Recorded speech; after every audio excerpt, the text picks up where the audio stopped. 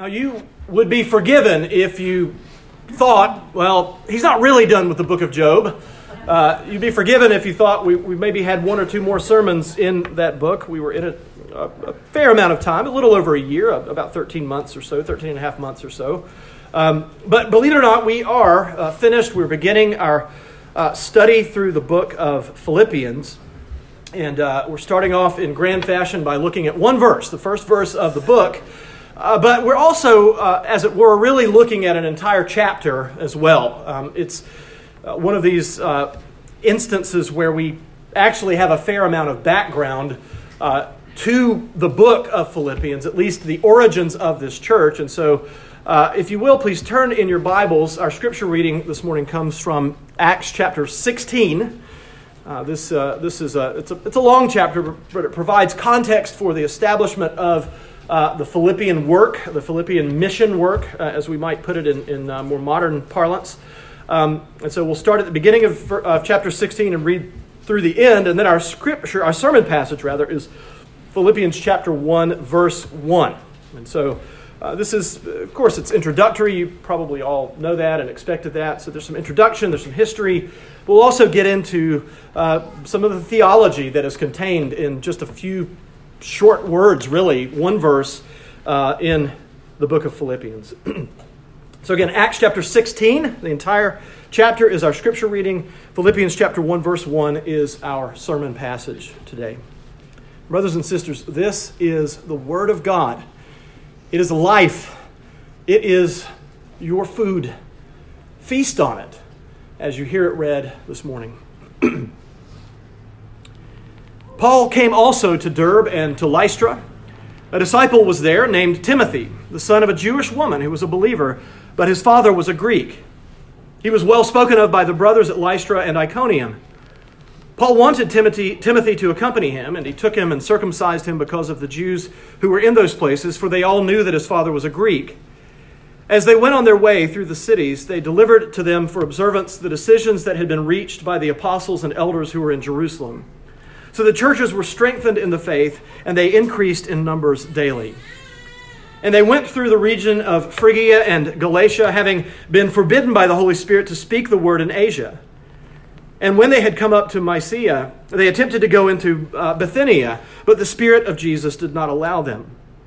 So passing Mysia, they went down to Troas. And a vision appeared to Paul in the night. A man of Macedonia was standing there, urging him and saying, "Come over to Macedonia and help us."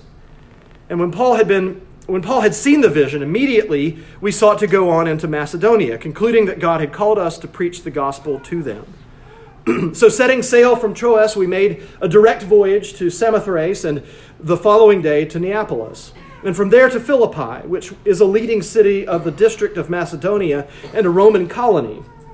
We remained in this city some days, and on the Sabbath day went outside the gate to the riverside where we supposed there was a place of prayer, and we sat down and spoke to the women who had come together. One who heard us was a woman named Lydia from the city of Thyatira, a seller of purple goods, who was a worshiper of God. The Lord opened her heart to pay attention to what was said by Paul. And after she was baptized, and her household as well, she urged us, saying, "If you have judged me to be faithful to the Lord, come to my house and stay." And she prevailed upon us.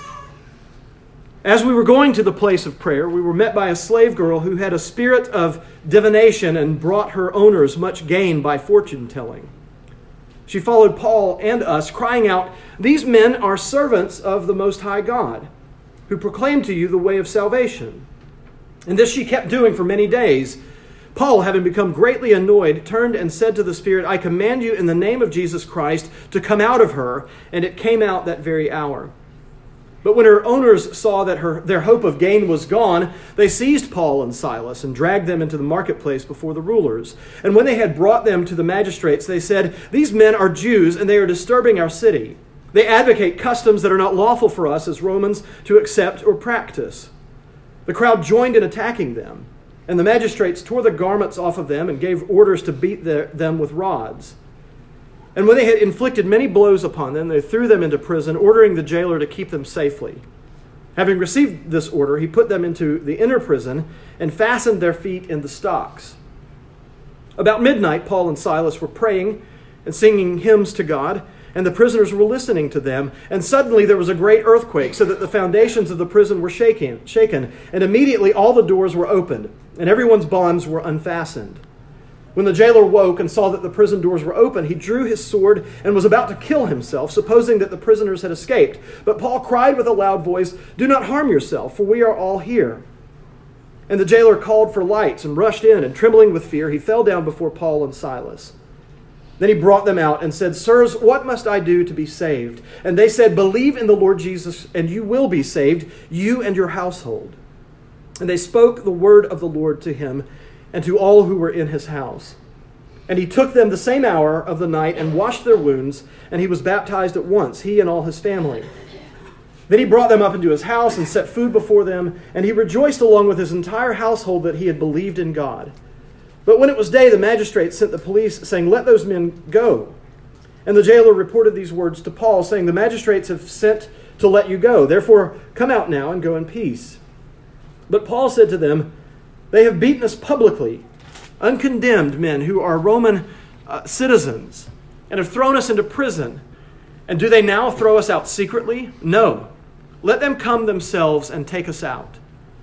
The police reported these words to the magistrates, and they were afraid when they heard that they were Roman citizens. So they came and apologized to them, and they took them out and asked them to leave the city. So they went out of the prison and visited Lydia, and when they had seen the brothers, they encouraged them and departed. And now turning, if you will, to Philippians chapter 1, verse 1. Paul and Timothy, servants of Christ Jesus, to all the saints in Christ Jesus who are at Philippi with the overseers and deacons. This ends the reading of God's most holy, infallible, and inspired word. Let us pray. Our gracious God, as your word has now been read, we pray for your blessing upon it as it is now preached. We pray, dear Lord, that you would help us to understand both what Paul did in the city of Philippi, but also the words that he wrote to the believers, the brothers and sisters, the saints there. We pray that the sermon today would be edifying, and we pray that our time in this book throughout, that it would be edifying, that it would be encouraging, that it would be challenging.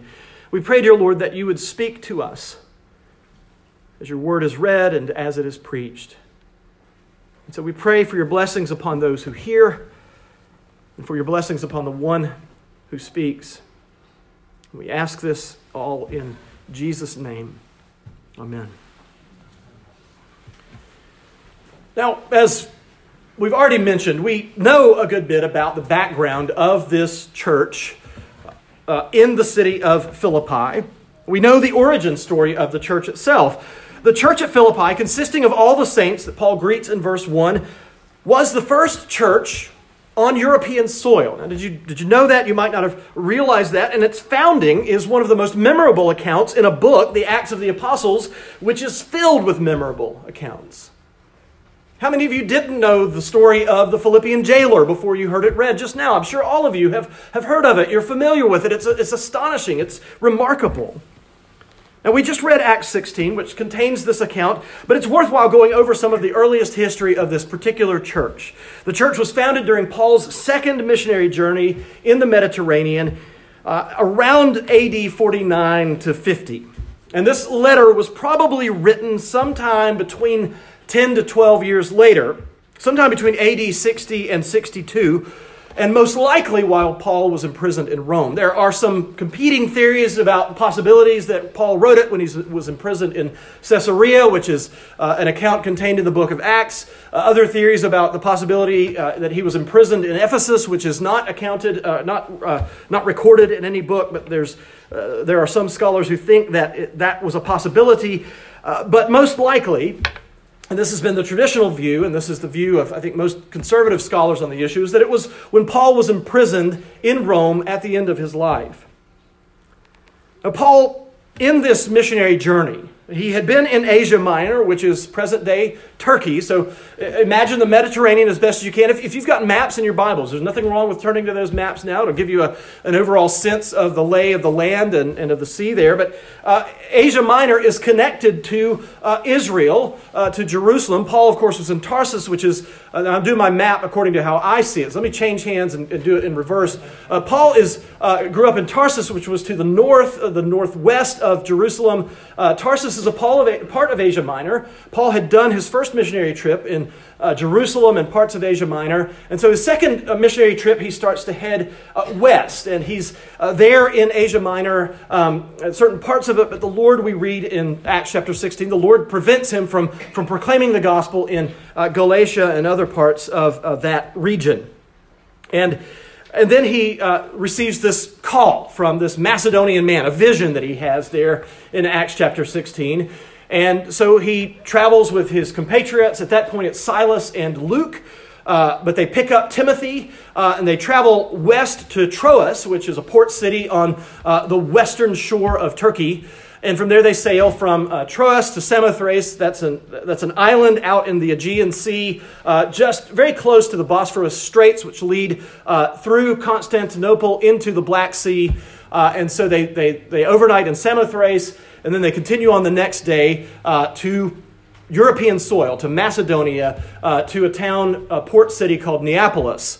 Now, apparently Neapolis wasn't much of a city in those days, and so they travel on just a few miles west to the city of Philippi. Now, I'm not encouraging you to do this right now at the moment, but if you want to, this is an interesting exercise. You can go to Google Maps or whatever, and you can punch in Philippi, Greece, and you'll find a city there, which is what I did, and then you'll start looking for signs or evidence that this was where Paul was, where he preached the gospel for the first time in Europe.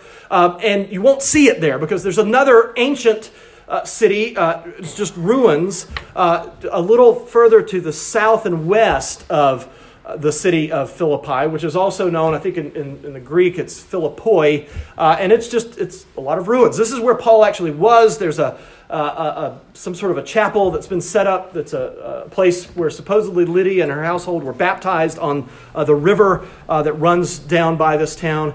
And so you can look all that up, and it's worthwhile to do so. You get a sense of the setting for the book. Paul's first sermon preached in Europe was in the city of Philippi, just a few miles inland from Neapolis. Now, we've already talked about the fact that Paul had this vision. They set sail. They went west, and they traveled to Philippi, which, as Acts chapter 16, verse 12 says, was a leading city in the district of Macedonia and a Roman colony.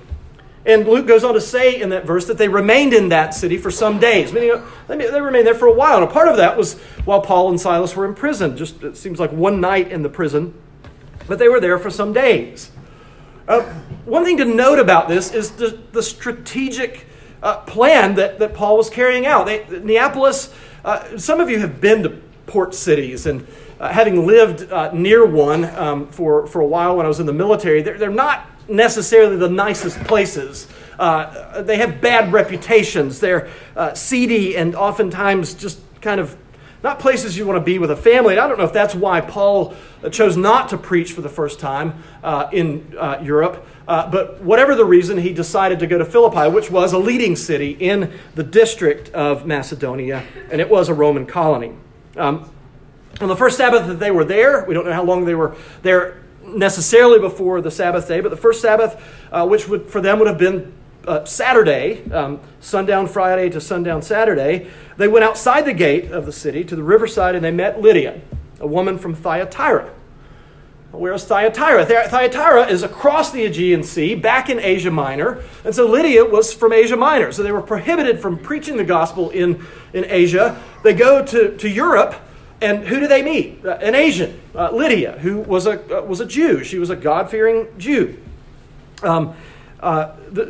Thyatira is to the east of Troas. It's not too far from Troas in Asia Minor. And Lydia was a seller of purple goods. And the Lord writes in Acts chapter 16, verse 14, Luke writes that the Lord opened her heart to pay attention to what Paul said, and afterwards she was baptized along with her household, and she invited Paul and the others to stay with her while they were in Philippi.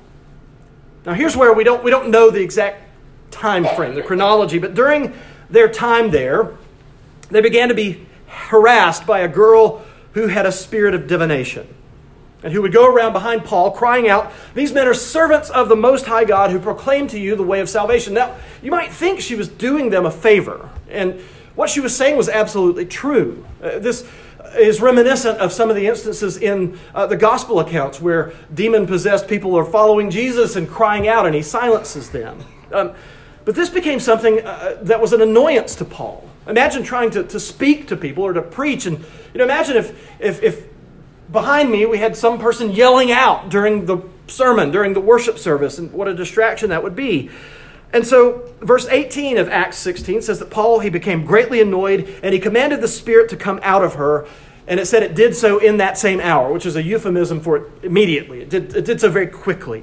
It promptly came out of the girl. And as it turned out, this girl was quite the moneymaker for some men, the girl's owners. Apparently she was a slave.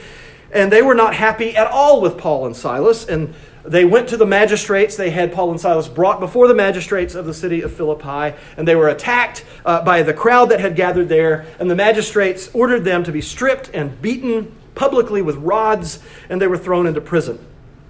And what follows is probably the best known incident of Paul's time in the city of Philippi.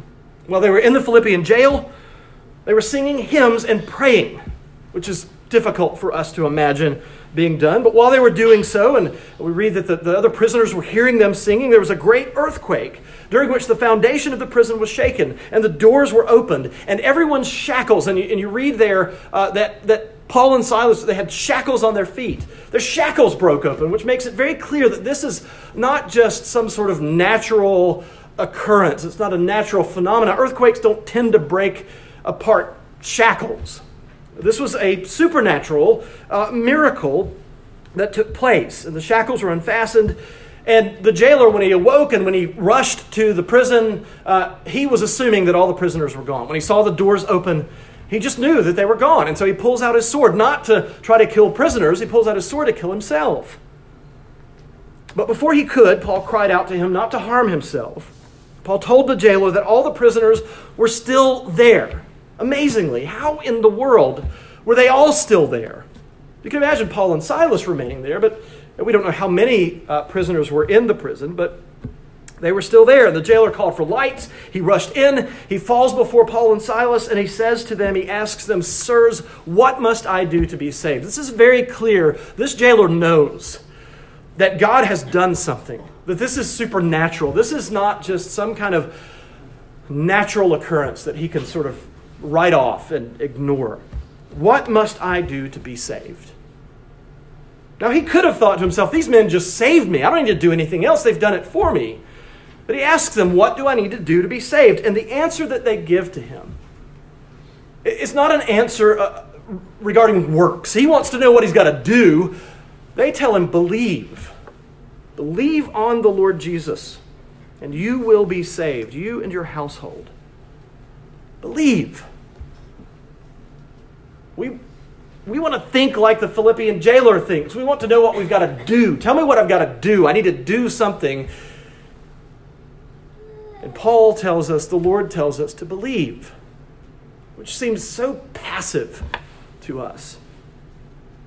One scholar describes the stories of Lydia, the story of the young girl with the spirit of divination, the story of the Philippian jailer. He describes them as three examples of the power of Christianity in Philippi. And he goes on to say, whether the girl became a Christian, we are not definitely told, but the others no doubt formed the nucleus of the Philippian church. They formed the core. Lydia, the Philippian jailer, perhaps this young girl, we don't know. She was young, and probably who knows what happened to her after she was set free from this demonic possession. Well, by the time Paul writes this letter, some 12 years later, give or take, after this first encounter with the Philippians, more believers have been added to the number of the church there. Paul does visit Philippi on subsequent missionary trips. On his third missionary trip, he goes back and he visits Philippi again. He establishes a very close relationship with these believers, these saints in Philippi. But by the time he writes, 12 or so years later, more believers have been added to the number there. Paul mentions several of these believers by name in the epistle. Epaphroditus, who is in some sense the occasion for which Paul writes. He's sending the letter back. He's apologizing for having Epaphroditus with him for so long. Epaphroditus, he was sent out kind of on loan from the church to be with Paul and to accompany him. Epaphroditus, Euodia, Syntyche, and Clement. These are people that Paul mentions by name. But also mentioned, but not specifically named, in addition to the saints in Christ Jesus at Philippi, are the overseers and the deacons of the church. Now, the word that's translated overseer in this first verse of Philippians 1 is the Greek word from which Episcopalian is derived. And so you may not be Episcopal, but Episcopal or Episcopalian means rule by overseers. And so Episcopalian is derived from this word. But Presbyterian and Reformed interpreters, who of course are always right? We believe that this word is a synonym for presbyteroi, the Greek word for elders. That's how we would understand this. So overseer and elder, these two are interchangeable words that Paul uses as the occasion arises. One stresses rule. Overseer is rule. And when we think of our ruling elders in this church, that they're called both to rule, to have oversight of the conduct of the church, but they also are called to shepherd. And that's the shepherding aspect is what falls under the word elder. So we would see those words as interchangeable. That's not the case for everyone in Christ Church around the world. We understand that, but we're right. Acts 14, chapter 23 says that Paul and Barnabas appointed elders in every church they planted on the first missionary trip in Asia Minor. And we can take from that Paul continued this practice after he and Barnabas parted ways. That Paul continued to do this. And why is this? Well, Paul understood what is the truth of the New Testament, that a church could not be a church without elders. And so the church at Philippi had been organized as a particular congregation with elders for about the same amount of time that Mid-Cities has. 12 years, give or take. Think about that. At the time when Paul writes this letter, the church at Philippi is about as old as we are. And perhaps about as big. We have no idea of knowing. They could have been much larger. They could have been quite a bit smaller. We don't know. But given that this is the first church that Paul had a hand in planting on European soil, it is understandable that he's got a warm spot in his heart for this group of people, this body of believers. And the overarching tone of this letter is one of affection. It's one of the most affectionate and warm letters that you read written by the Apostle Paul in the New Testament. Some of his letters are very stern. And indeed, in this letter, he will rebuke the Philippian church over a couple of matters. But overall, it's one of love and affection. These people are near and dear to him. The church immediately, we might also add, began to support Paul financially. Right after this first encounter with them, right after this first stay with them, despite all of the troubles that they encountered, how many people would just want to be rid of people who show up and they cast out a demon and they get thrown in jail? But they support Paul financially. Paul says at the end of this book, at the end of Philippians in chapter 4, verse 16, he says that after he departed from Philippi, he went on to Thessalonica, which is another city in Macedonia. And during his 3 weeks in that city, the Philippian Christians sent him material gifts several times, more than once, at least twice, perhaps more than that. They sent him financial gifts. They were already partnering with him. Within a couple of weeks of having first met him, they're already partnering with him in the ministry of the gospel. They partnered with him in the proclamation of the gospel, and he's extremely grateful to them, especially now, some 12 years later, for their many years of support. And because Timothy was with Paul and Silas when they first visited Philippi, and he was with Paul at the writing of this letter, Paul includes Timothy in the greeting to the Philippians. We read there at the very beginning of verse 1, Paul and Timothy, servants of Christ Jesus. Now, oftentimes Paul will include his office in the greetings of his letters, such as his letter to the Ephesians, Paul, an apostle of Christ Jesus by the will of God. Or Galatians, Paul, an apostle, not not from men nor through man, but through Jesus Christ and God the Father who raised him from the dead. Paul does this when he is asserting his authority, and it's perfectly appropriate for him to do that. There are certain cases in which he has to be particularly stern, and he's got to remind them of his position of authority over them. But that's not the case with this letter. Here he simply uses the title servants, or better yet, preferably slaves. Now, Paul doesn't have the need to remind the Philippians of his authority as he does with the Galatians and the Ephesians and others. It wouldn't have been wrong for him to do so, but he doesn't have to with it. They know that he's an apostle. They regard him as one who has been sent, which is what the word apostle means. They understand it.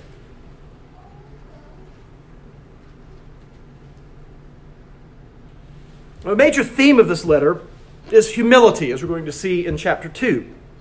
And so Paul is already setting the stage. He's planting the seeds for what will come later by referring to himself as a servant or a slave of Christ Jesus. And so Paul's use of the word slaves for himself and Timothy would have had a profound impression on the saints at Philippi. Calling themselves slaves? According to one commentator, for the readers and hearers of this letter, slavery was an integral part of every aspect of life. Up to 85 to 90% of the people of Rome and Italy, from where Paul writes, were slaves or of slave origin. At least a third of most urban areas were slaves. These people understood slavery. They knew what it was like. And we should add, it wasn't the same. Slavery in the first century Roman Empire wasn't the same as the chattel slavery that took place in our country earlier in our history. It wasn't the same. They had freedoms as slaves in those days that the slaves earlier in our country did not have. But the fact remains that they were another person's property, these slaves. And so what Paul is saying when he uses the title to refer to himself and Timothy as slaves, he is saying that Jesus Christ owns me. He is my master. I am his servant. I am his slave. They are slaves of Jesus Christ because Jesus Christ has set them free from the slavery, the tyranny of sin. They are no longer under the dominion of Satan. And their slavery to Christ, their service to him, is one of joyful duty. They don't regard it as drudgery in the same way that those who were slaves in the Roman Empire would. And Paul addresses this epistle. After he's greeted them, he addresses this epistle to all the saints in Christ Jesus who are at Philippi. Now, saint, this word is the descriptor of every Christian, everyone who has found new life and true freedom in Christ. That's the way every Christian is described. Sinclair Ferguson writes in his brief commentary on the book of Philippians, he writes, "It does not refer to only certain outstanding Christians whom the church recognizes in a special way by canonizing them. No, all Christians have had their old life cut off, the root meaning of Paul's word, and are now distanced or set apart from their former lifestyle. They've been cut off from the old way. They've been set apart to a new life, a new way. And so the word translated saints, it literally means the holy ones. And everyone who believes in Jesus Christ is called a saint. And so if Paul were alive today, he might write a letter to all the saints at Mid-Cities Presbyterian Church, referring to everyone who is a member here, who's a part of this body. You are holy. You are set apart. Because by believing in him, you have been washed clean of your sins by the blood of Jesus Christ, which was shed for you on the cross. You have been set apart. You've been called out from the world. You're no longer like them. You're no longer of them. Holy is what you are called, and holy is also what you are called to be. In Paul's letters to the Ephesians, chapter 1, verse 1, he greets them by saying, to the saints who are in Ephesus. And then he says this in verse 4, even as he chose us in him before the foundation of the world, that we should be holy and blameless before him. As believers in Jesus Christ, we have been set apart from the rest of the world, but we are also commanded not to be conformed to the world, but to be transformed by the renewal of our minds, as Paul says in Romans 12, verse 2. And so the saints at Philippi are those who have been called out, who have been set apart from the world, who have been washed by the blood of Jesus Christ. But the saints at Philippi are also those saints who are at Philippi. They have been called out of the world, but they are still in the world. And this phrase, the saints at Philippi, it indicates a dual citizenship of the Christian. One commentator writes, the Christian lives in two different orders of reality at the same time. Here we are called to live as alien residents. Now, certainly life would be much easier if when God called you out, when he set you apart, when he declares you to be or designates you to be holy, if he would just go ahead and take you out of the world, right? It would be so much easier. All of the problems that arise in the church are because of the fact that we are still in the world and we are still sinners. Even though we're called saints. We still have that remnant of sin which is in us. Paul refers to that in other places as the old man of the flesh. The Philippian Christians' temporary citizenship was in the Roman colony of Macedonia, but their eternal citizenship is with Christ in heaven. Their temporary citizenship is over. There are no more citizens of the Roman Empire. They have entered into the eternal kingdom. But even while they were still on earth, at the time of this writing, the writing of this letter, they have an eternal citizenship in heaven. They've already begun their citizenship in heaven.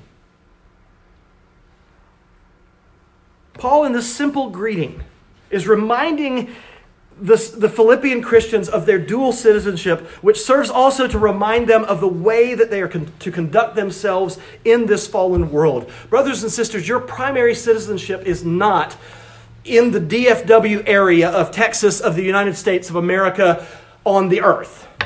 That is not your primary citizenship. And therefore, the primary way that you behave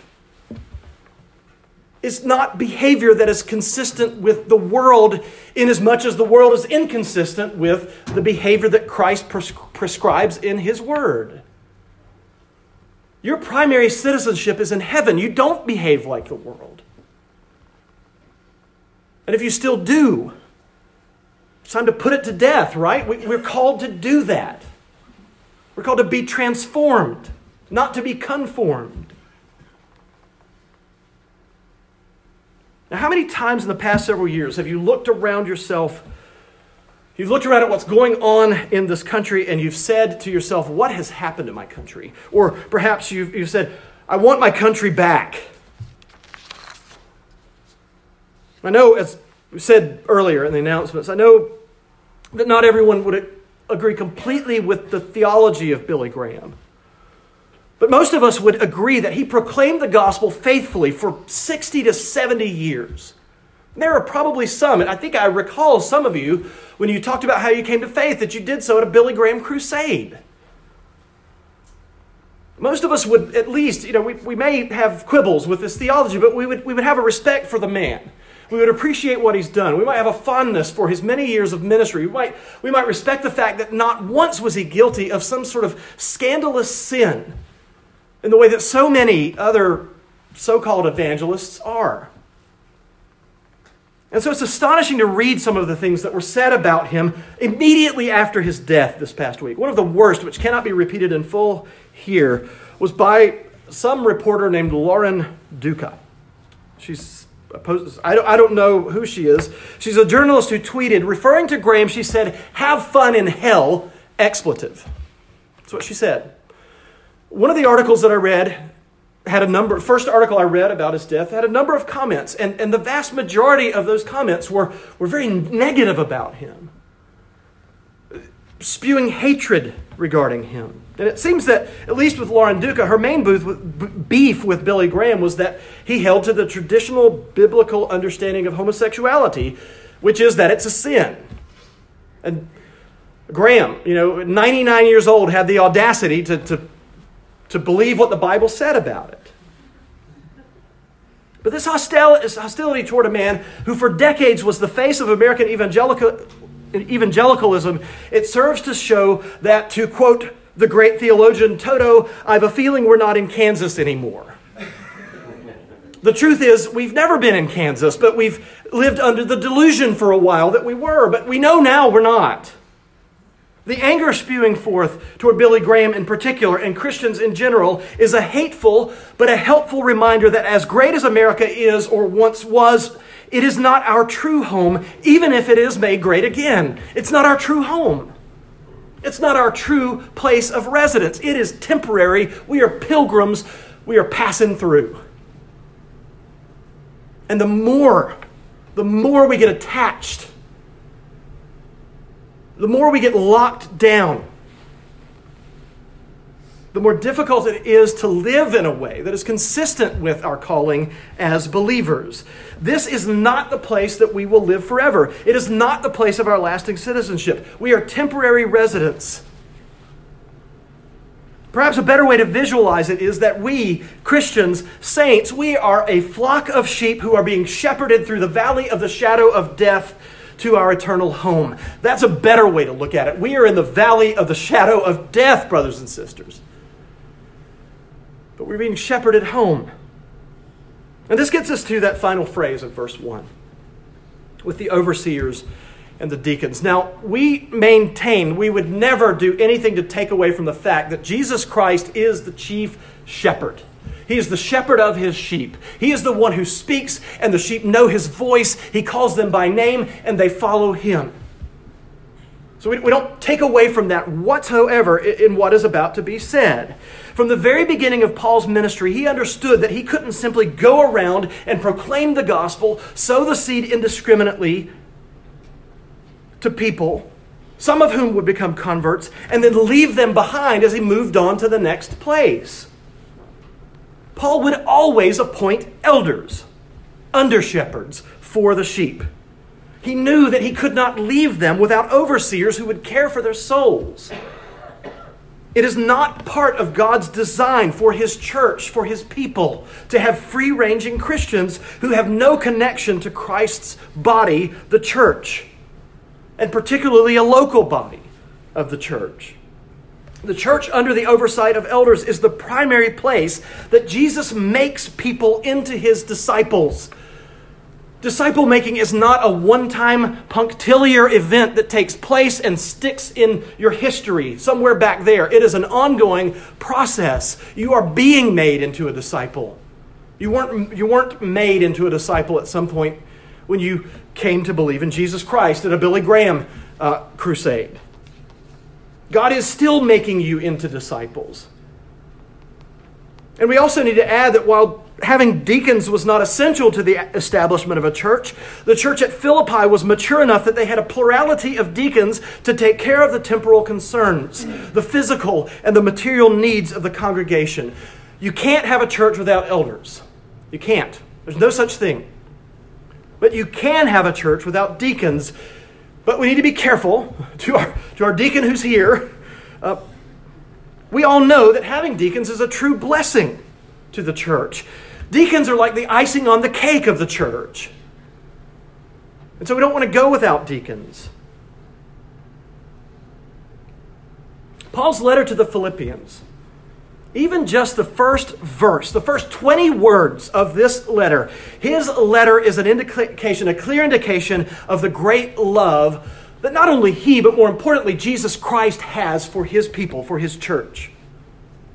Just as with the Philippian Christians, God has called you out of sin and darkness and into his glorious kingdom. And he hasn't left you out in this world alone. You're not a wanderer like Cain. You are a member of the body of Christ. He has grafted you in. He has placed you in a local body of His visible church. And He uses the church to build you up and to form you into one of His disciples. As we've seen, and hopefully as your eyes are opened and you see even more the great hostility of the world to Christ's church, you will see that God calls you to be holy in that hostile world. But here's the reminder of this. You're to be holy, and God commands you to be holy, but you're commanded to be holy after something has already taken place, after the declaration that you are holy. In other words, you're commanded to be holy after you've been set apart as one of His people, so that you're now able to be holy. You've been given a new heart. You've been given a new life. The Holy Spirit dwells within you. He's working, even now, within you to transform you, to conform you to Christ Jesus, not to the world. In some ways, the hostility, the open hatred of the world for the church, it may be a blessing to us. What the world intends for evil, God has planned for good. In some ways, it may disabuse us of the notion that this is our permanent home. Remind us of who our true King is, our true leader, our Master, the Lord Jesus Christ. And with all of that in mind, and thinking about the fact that God has declared you to be holy, He's given you His Spirit, He's given you His Word, He's given you His ordinance, He's given you the means of grace, He's given you everything that you need to walk in a world that hates you because it hates your Master, Jesus Christ. To walk in a world obediently and faithfully. You, brothers and sisters, are Christ Jesus' saints. You are His holy ones. And that is because He has called you according to His purposes. That is because the eternal Son of God, Jesus Christ, came in the flesh and died on a cross, and by His blood you have been washed clean. And that is good news. Amen. Let us pray. Our gracious God, we thank you. We thank you that you have called the Philippian Christians and you have called us saints. Lord, while we acknowledge that so often we fail to behave as those who have been declared to be saints, we acknowledge that we sin. We acknowledge that so often the comportment of our lives in so many ways mirrors that of the world. We pray knowing that you who began a good work in us will bring it to completion. We know, dear Lord, that you are the author and the finisher. You are the completer, the perfecter of our faith. We pray, dear Lord, that you would help us to be what you have called us to be. That by your Spirit, by the means of grace, you would help us to be holy, even as we have already been declared to be holy. We pray that you would remind us, dear Lord, that we have been called out from the world, that we are not a part of it any longer, even though we happen to continue to reside here temporarily. We pray, dear Lord, that you would help us to live like your pilgrim people. We thank you, O Lord, for calling us out, for equipping us. We thank you for giving us overseers, elders. We thank you for giving us deacons. But we thank you most of all for the great shepherd of your sheep, the Lord Jesus Christ, who is our head, who is our King. And we pray this in his name. Amen.